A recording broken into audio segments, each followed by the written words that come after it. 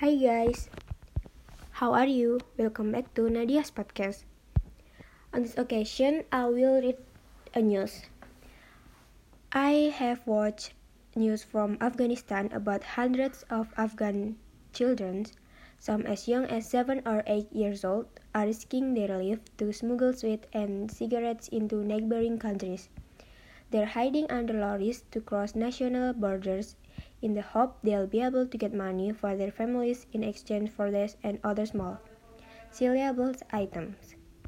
It's as international aid organization warn of a humanitarian catastrophe in Afghanistan, where the conflict has uprooted many children from their homes and they have been forced into labor.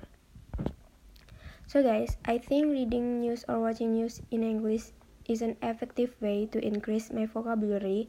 When I read the news in English through the web or blog, I can understand the contents even though I don't understand all the sentence. However, to watch news shows in English without description, I'm still having trouble. So guys, it's enough for me. See you later. Bye bye.